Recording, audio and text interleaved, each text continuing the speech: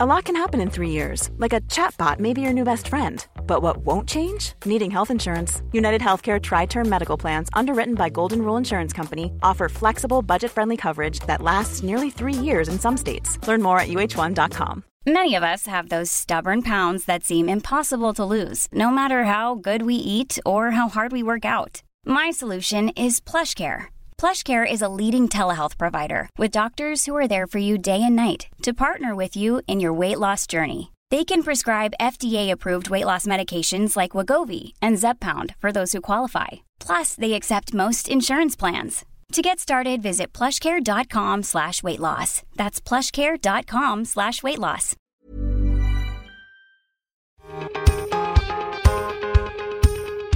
Hello, you're listening to The Future of Media Explained with me, Press Gazette Editor-in-Chief, Dominic Ponsford. And this week, we're learning all about how to take your media brand global.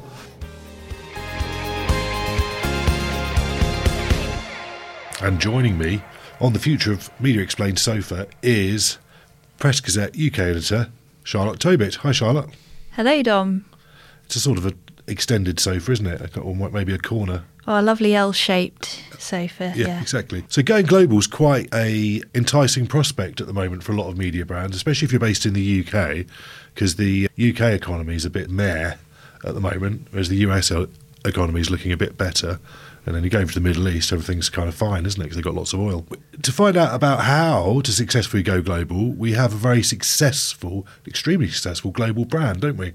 Exactly. I've spoken to Will Welch, who is the Global Editorial Director of GQ, and as we'll speak a bit more about, they've undergone a major global content strategy change since about 2021. I think it's worth noting, obviously, lots of brands are already global in one way. GQ, for example, already had different editions in about 20 different markets. But the key difference here is instead of all working separately, they're now working all to the beat of one drum, as it were. They're all actually talking and collaborating in ways that they never were before. And I think there's probably a lot of lessons that could be learned from what they're doing at other major media brands.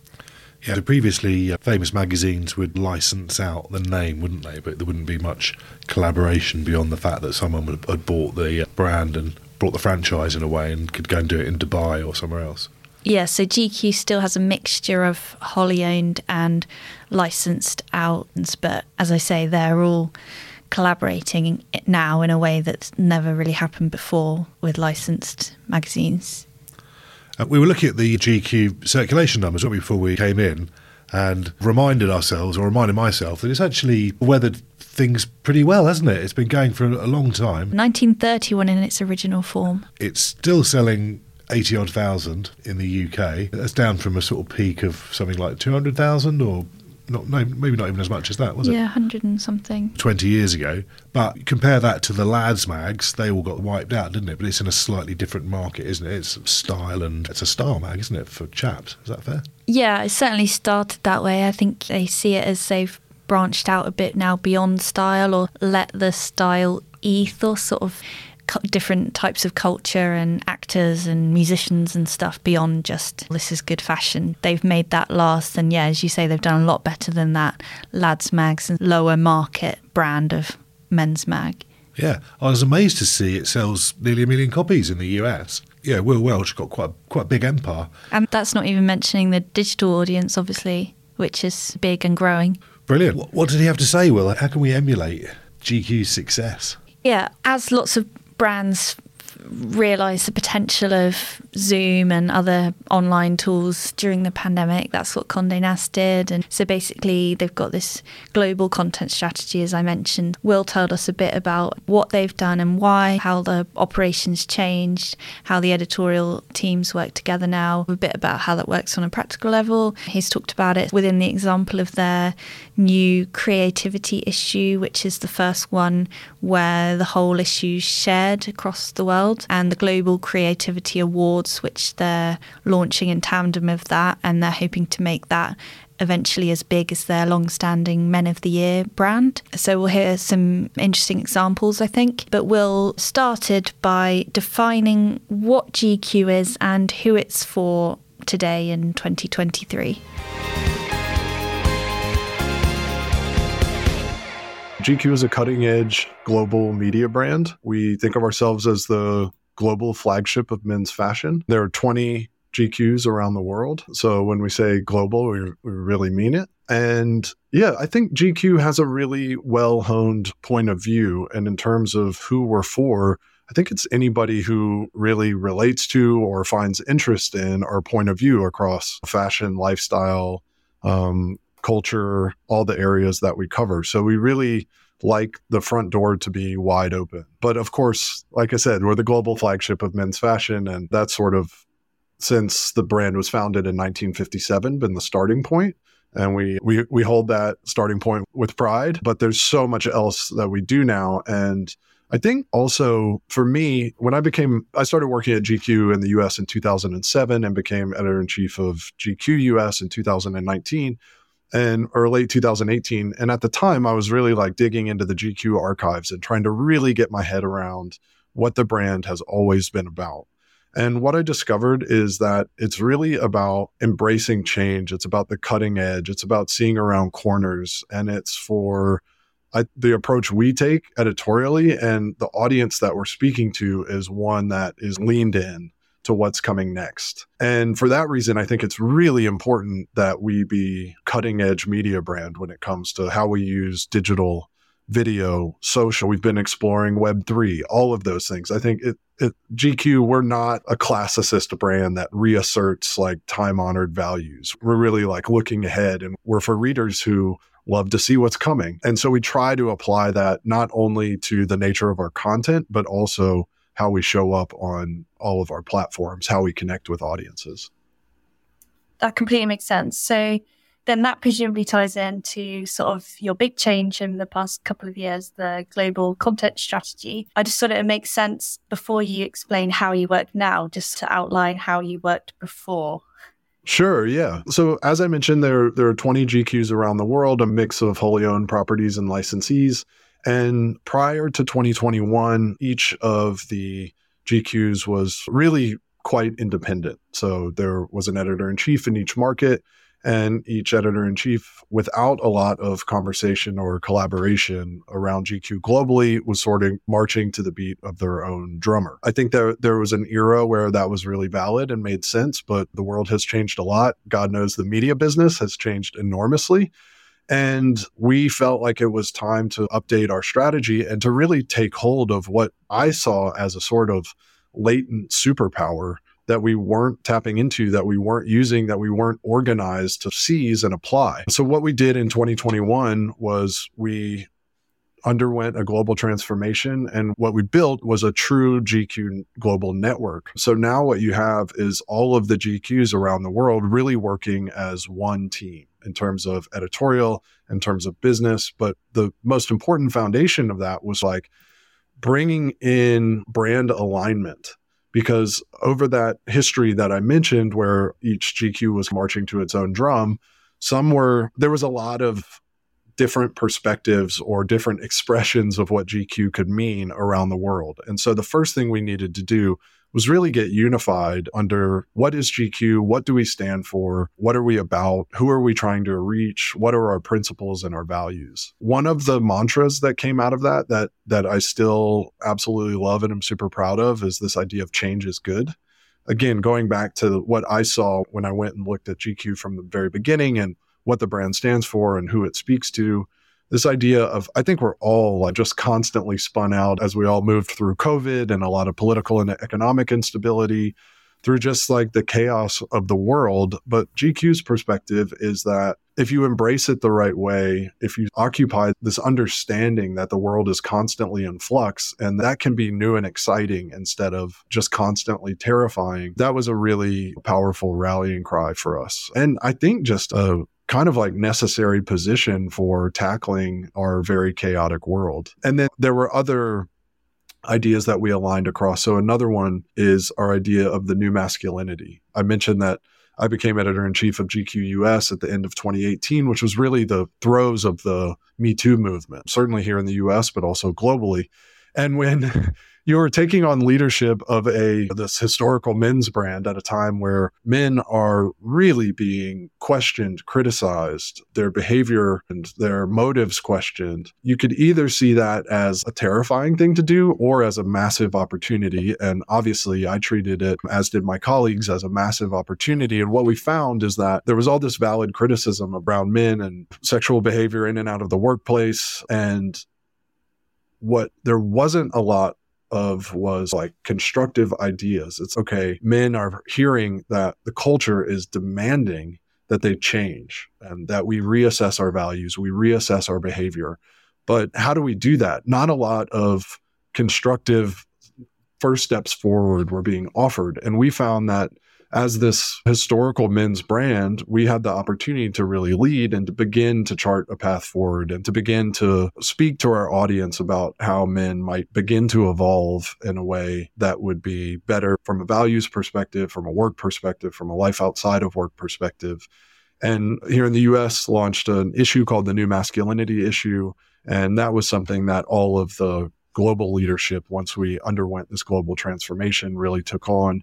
And that has been a continued theme of this idea of the evolution of man, I guess you could say.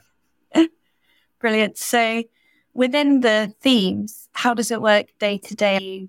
How much content are you sharing, for example, or is it all just about the overall vision? It's about all of that. So the way that it works is the most important thing is the facility that we all gained with Zoom by virtue of having all at once, the whole world navigated this pandemic, really fast forwarded our ability to collaborate globally. So we spend a lot of time when there's a group that I call the GQ Global Leadership Committee, which is all of us that have global functions to our role, and then the editorial leaders at each of the GQs around the world. We spend a lot of time every week on Zoom together, working as one editorial team. The other thing that's really important to understand as a global media brand is that every story is local. There's no such thing as a global story. The world itself does not birth an interesting story, whether it's a celebrity that we're covering or an incredible long form yarn that we're reporting out. All of it happens someplace super specific. So every story is local. And through this Global Leadership Committee, we're able to raise ideas that come from all around the world, analyze them, also talk about big projects that we're going to embark on together. So what does it mean for this long-standing sort of tentpole program of GQ's Men of the Year? What does it look like in the global era? And then, as I know we're going to talk about more today, we also have this new initiative called the Global Creativity Awards. We're able to have ideas like that and share them on Zoom in these several times a week when we all gather and talk out these ideas and prioritize the ones that we want to tackle. And then also work together to share best practices, to syndicate stories that we've seen be a hit in one market. And the editor in one market might point out that we can all also see it on our audience data dashboards where there are stories around the network that are resonating with audiences, but we also share with each other. We've got this story that's doing really well. And what are the other news for whom the audience, it would resonate as well. And then we have the ability to adapt that story by translating it and syndicating it. So there's all these new powers that we've unlocked by getting ourselves organized in a new way. I like that, describing it as powers. Yes, latent powers that we have now seized. Yeah. Love it. Brilliant. So yeah, as you mentioned, you've got something, your biggest global collaboration yet coming up, I think sounds fair to say. Yeah, a creativity issue and awards. Do you want to just start by telling us what it is? Yeah, of course. As I mentioned, we have this big platform called Men of the Year, which is decades old in the US and the UK and has been around for quite a long time around the entire GQ global network. And that takes place, it's the December issue and takes place in late November. And we began talking as a global team about what is something that we would like to do that is on that scale in the first half of the year, just so we would have a more balanced sort of editorial calendar. And these big moments where you're bringing the full firepower of the GQ brand to bear just are so important for the health of the brand, for awareness, for audience reasons, for commercial reasons. And we felt like we wanted something in the first half as well. And as we were having creative conversation about what that could be, this idea of creativity really rose to the top, where one way, as I mentioned, GQ is the global flagship of men's fashion, but we're also looking at what are the stories that we're telling all day, every day across all of our platforms? What is it about? And one thing that rose to the top is this idea that GQ specializes in highlighting innovative people from across culture, from across disciplines, who are using their creativity to make the world a better place. So it's both that innovation and the values piece. And we thought, how incredible would it be, especially in a time where a lot of the most exciting energy in culture is coming from people who don't stick to their silos, who don't just work in one industry. Like all of the thing, we're constantly talking about multi-hyphenates, multi-platform, highly collaborative individuals. And we thought most awards programs go by industry and silo, right? And then even by gender, best actor, best actress, best female performance by a pop duo or whatever. And we're like, we see all the energy in our world is coming from people who just go crashing through silos and punching through glass ceilings. So we put that lens on our world and created an awards program. There are 9 winners this first year. 4 of them are on the cover. There's a little bit of variation as to who's on the covers around the GQ network, but for the most part, it's Apple CEO Tim Cook, Donald Glover, who is both a sort of Hollywood superpower and has Childish Gambino. Again, that multi-hyphenate piece. He's a musician. He's a show creator. He's an actor. He's a comedian. He's an executive producer with a huge Amazon deal. Ho Yun, who started as a fashion model and then had a breakout role as the star of Squid Games, and then the fashion designer Yoji Yamamoto. But there's also a skater and Karol G, the reggaeton superstar, Gaetano Pesci, the artist, designer, architect. So we called it GQ's Global Creativity Awards, and we set a very high bar for ourselves that any of the winners needed to be true multidisciplinary, multi-platform, highly collaborative creators. And the other thing is we needed the totality of the list to truly be global. I think a lot of times in our world, brands will announce things like this, but it becomes just the SOS, the same old stuff repackaged. And we wanted to make sure that we were really honoring this concept. If we're going to call it the Global Creativity Awards, it's going to be truly global. And we're really going to focus on this specific type of creator that we think is really driving culture. So it's a wall-to-wall April issue globally of GQ. And then the first ever Global Creativity Awards event is being held April 6th here in New York City.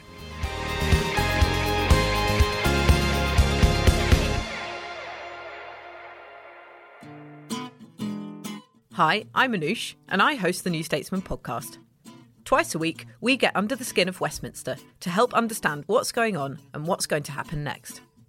We interview politicians, policymakers, and people on the front line to get you the full story behind the headlines.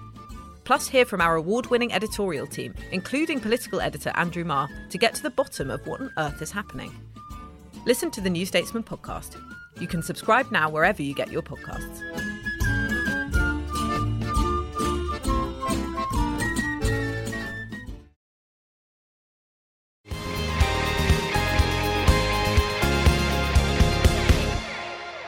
In terms of doing something global, obviously having an in-person event isn't global, but it's part of the overall thing. But how do you still give it that global feel? Yeah, I think it starts with, number one, is just having great global representation among the winners. Number two is, luckily, we have our very global digital platforms where we're able to share all of the storytelling that went into the April issue, and then everything that happens at this event, which for this first year, at least, we're holding in New York City, but it has the participation of all the GQs around the world, and we'll all be sharing all of the amazing content that's created from it. And I think in the same way that the Oscars are a global moment, even though it's held in Hollywood, or the Met Ball, which is held at the Metropolitan Museum here in New York, is a truly global moment. The World Cup, there are so many examples of this. And it goes back to that idea that every story is local, but it can resonate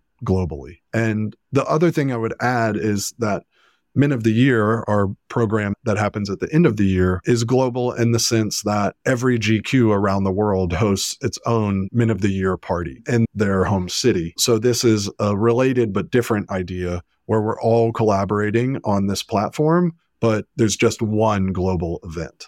So it's cool to me that now that we have both of these, it's a different take on what it means to be global. Yeah, that's interesting. You're covering both sides. On the editorial side of it, what were the things maybe you've learned on this issue and previous issues perhaps as well about maybe best practice on doing a collaboration of this scale that other people might be able to learn from? Yeah, I think this is a little bit dry, but you just really have to have your organization together on an operational level. There are incredible amount of details that go into simultaneously publishing content around the world, especially when it's something like a huge cover story that is immediately going to be shared across all the social platforms, which are global. There's a level of coordination that has to be in place. But I think from there, the key are that your global leadership, that in our case, it's that GQ Global Leadership Committee, that we're really operating under a shared vision. And we understand that. So for the first iteration of the Creativity Awards, we have 9 honorees, and not every country in the GQ network is going to have somebody from their country on that list. The numbers just don't work. But if we're doing it right, we're all collaborating and talking and sharing our audience's point of view. And somebody like Hoyeon, who is this emergent Korean superstar, we've all seen the profound impact that Korea is having on global culture, whether it's BTS or Squid Game, so many examples recently. And so that is she's again, a local story, but she really resonates global and represents something bigger than herself. And I think the same is true for the reggaeton star Karol G that is on our list, where she's from Colombia. There is just been this incredible explosion in Latin music in Spanish. And so Karol G, she's this incredible talent, but she's also our way of acknowledging this much bigger cultural force that she's a part of. Oh, Squid Game was just absolutely massive. It really was, yeah.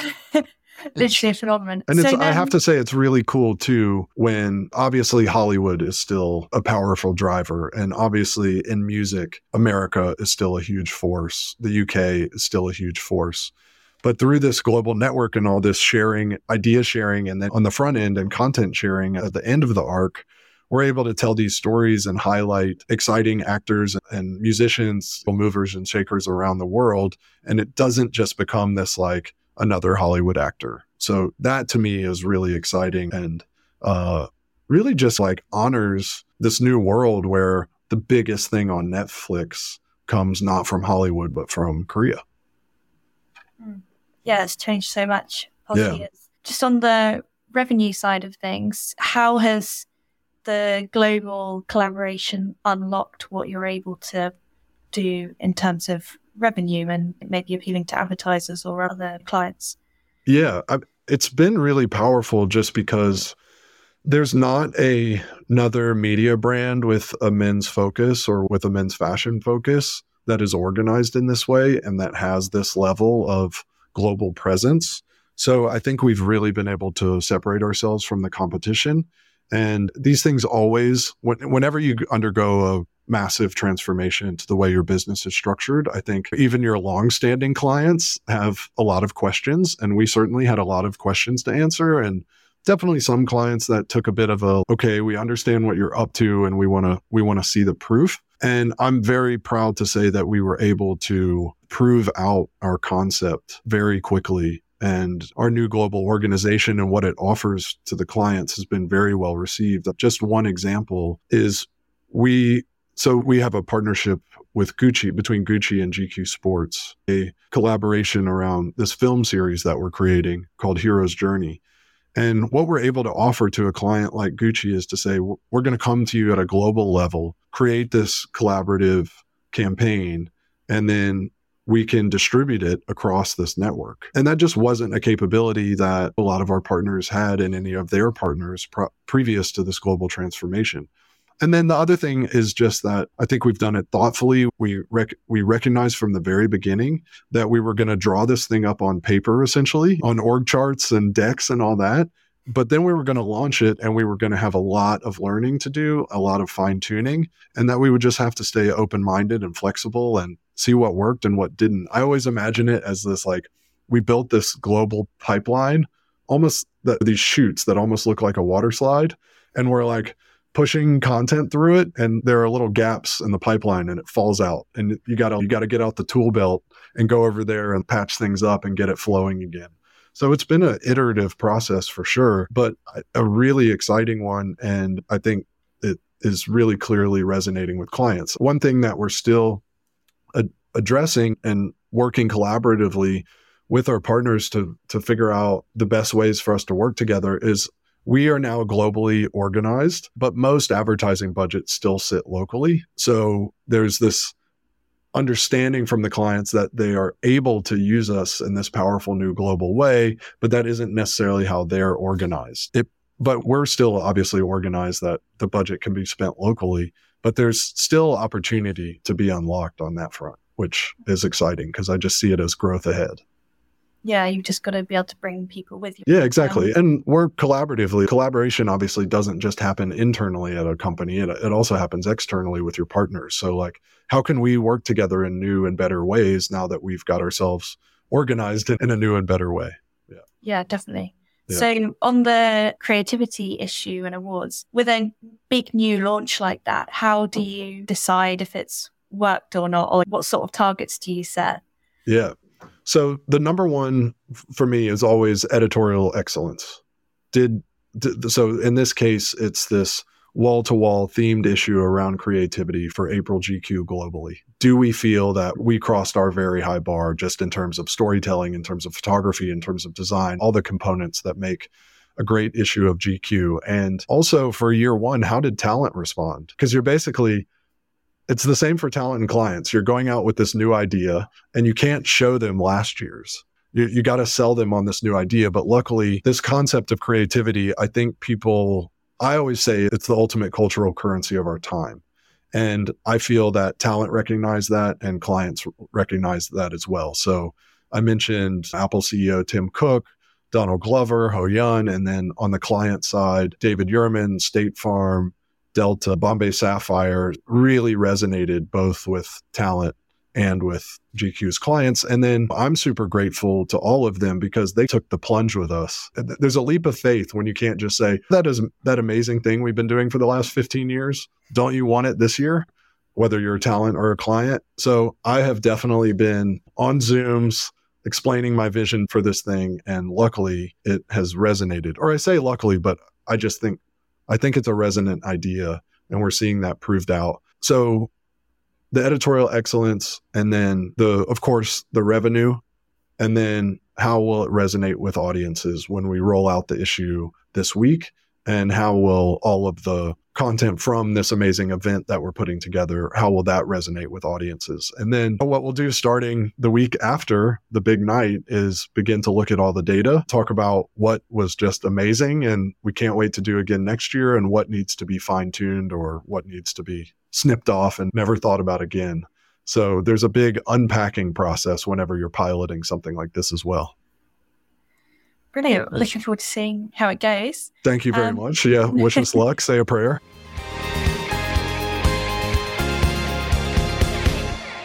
Thanks for that, Charlotte. Great interview. Impressive looking man as well, isn't he? But I suppose you would expect nothing less from the editorial director of a Star magazine. You need to be well turned out. Oh, definitely. Anna Wintour's not going to Vogue in her tracksuit. Yeah, I need to raise my game. Yeah. But yeah, it's great. And listening to that, I thought one of the things that struck me from it was just what a massive deal the pandemic has been for news media. Like, there's just pre-pandemic and post-pandemic. It's such a watershed, isn't it? And how everything's changed. And there are winners and losers emerging. And one of the things that's come out of it, for them anyway, is the globalisation side of it, which I hadn't really thought about before. But the world did suddenly become a lot smaller, didn't it? Because we all had to cooperate during the pandemic to find vaccines and so on, and to communicate. And I remember we communicated over Zoom with people we wouldn't dream of getting in touch with before, because it's just so easy to do it. And it sounds like they've changed a lot too, and it sounds like there's a lot to learn as well. But what do you think are the big things that other publishers can can learn from what they're up to at GQ? Yeah, so a couple of things similar to what you've just said, but basically don't be afraid of huge, quite whole-scale change, especially if like distance and time zones are some of the biggest reasons you may not have done it before. As you just said, the pandemic changed how we approach that. Obviously, lots of people have already made quite big changes, but just don't be afraid to literally like start again, I suppose. That's effectively what lots of the Condé Nast editorial teams have done in the way that they're structured. And similarly, you can, as a result, employ talent wherever they are more easily rather than just restricting yourselves to certain markets. So that's a really good advantage of it as well. One thing which Will did mention, but I think is good to highlight, is it's really important to decide what your brand stands for. So, for example, at GQ, some of the markets they're in are very different cultures almost. You've got the Middle East, you've got Europe, you've got the US, you've got Brazil, you've got a lot of very different countries. But to make something like this work, you have to have sort of one vision, one set of brand values or what you think the brand is, and then have that reflected across every market. And finally, I think just the obvious point about revenue and having relationships with clients, obviously you have to take them with you on the journey, but often in these sorts of conversations people talk about offering packages across print, digital, podcast, newsletters and different packages to ever before. But I just wanted to make the point that can obviously also apply to different markets, UK, US, wherever else, rather than being a bit more restricted than before. So remain steadfast in your adherence to the brand values. That's the rock that you build everything on, but don't be afraid to change everything else almost. Yeah, basically. No small thing. Love it. Thanks, Charlotte. You've been listening to The Future of Media Explained with me, Press Gazette Editor-in-Chief, with UK editor Charlotte Tobit, and engineered by Adrian Bradley. You can read more about this story and anything else news media related on pressgazette.co.uk, where you can also sign up for our newsletters. Don't forget to like the podcast and subscribe to it as well, wherever you get your podcasts. Thanks for listening.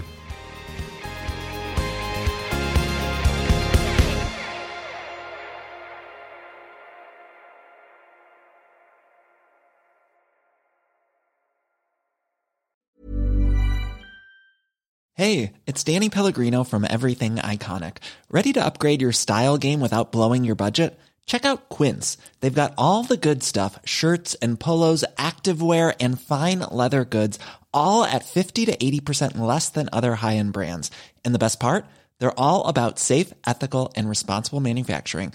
Get that luxury vibe without the luxury price tag. Hit up quince.com/upgrade for free shipping and 365-day returns on your next order. That's quince.com/upgrade.